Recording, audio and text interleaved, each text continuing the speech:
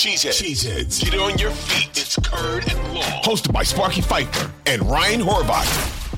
The only guy I remember playing yesterday was Jaire Alexander because he ran his mouth more than anybody else on that field, yet he was getting torched.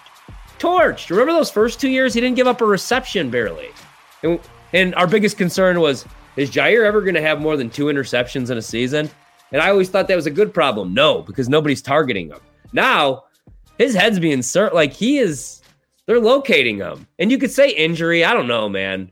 Because he hurt his shoulder 2 years ago. Well, he said he got the bag, and now he makes financial decisions out there. I don't think he's a winning football player. I'll say it. I'll put that out. I don't think he's a winning football player. He said his back was killing him the entire Raiders game.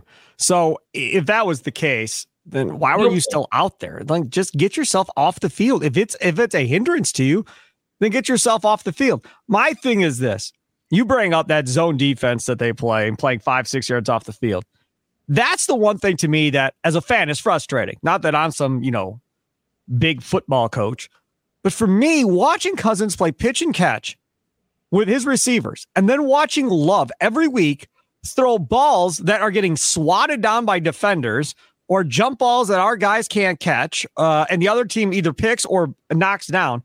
And when our defense is on the field, these guys have all the room in the world to make catches across the field. As a fan, that's what makes everybody even more mad at Joe Barry, because your offense has no room to breathe, and their opposing offense has 5 to 6 yards to work in every single play. Yeah. No, and here's the thing, man. So you're going to get picked apart regardless, most likely, right? Do you want to get picked apart?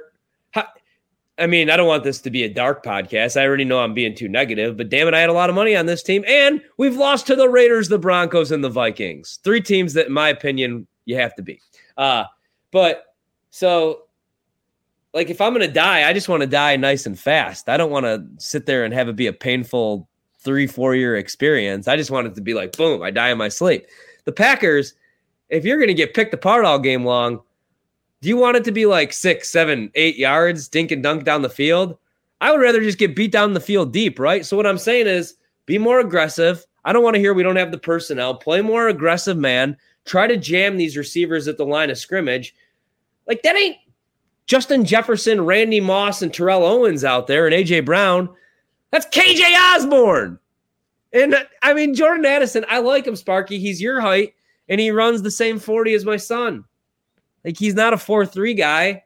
He's not DK Metcalf. I don't know what I'm watching out there. That's what's so frustrating. You don't even have to be a big football guy. You know what I mean? Like, my mom's watching these things, calling me at halftime, like, why are we not giving the ball to Aaron Jones? Why the hell are the defensive backs lined up 10 yards behind, off the wide receiver? You don't have to be studying all 22 film to realize that this is insanity.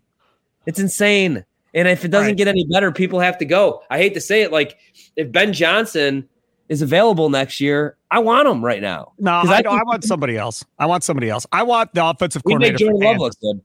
I want the offensive coordinator for Kansas. That's who I want. Because I watch Kansas, and it's everything that you talk about. It's offensive lineman in motion. It's wide receivers going that way, this way. They're running the football, regardless of who they're playing. They're running the football constantly and having an effect. They're guys schemed open, wide receivers schemed open all over the place. And again, I understand it's college football, but they've done this. That coaching staff has done this at every level of college football, from D3 all the way through. And now they get that big win against Oklahoma. To me, I hired the offensive coordinator from Lance Leipold and I say, here, you come run the offense. Matt, you can be the head coach, and we're going to go this way this time and see what happens. Or Ben Johnson, if you want to go Ben Johnson and make him the head coach, I guess.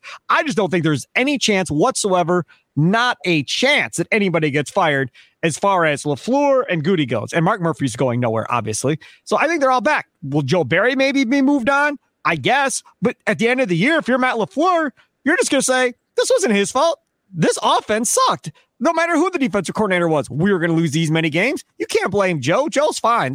He's not the issue. That's how that spin is going to go, and that's why Joe Barry will probably still have his job after this year.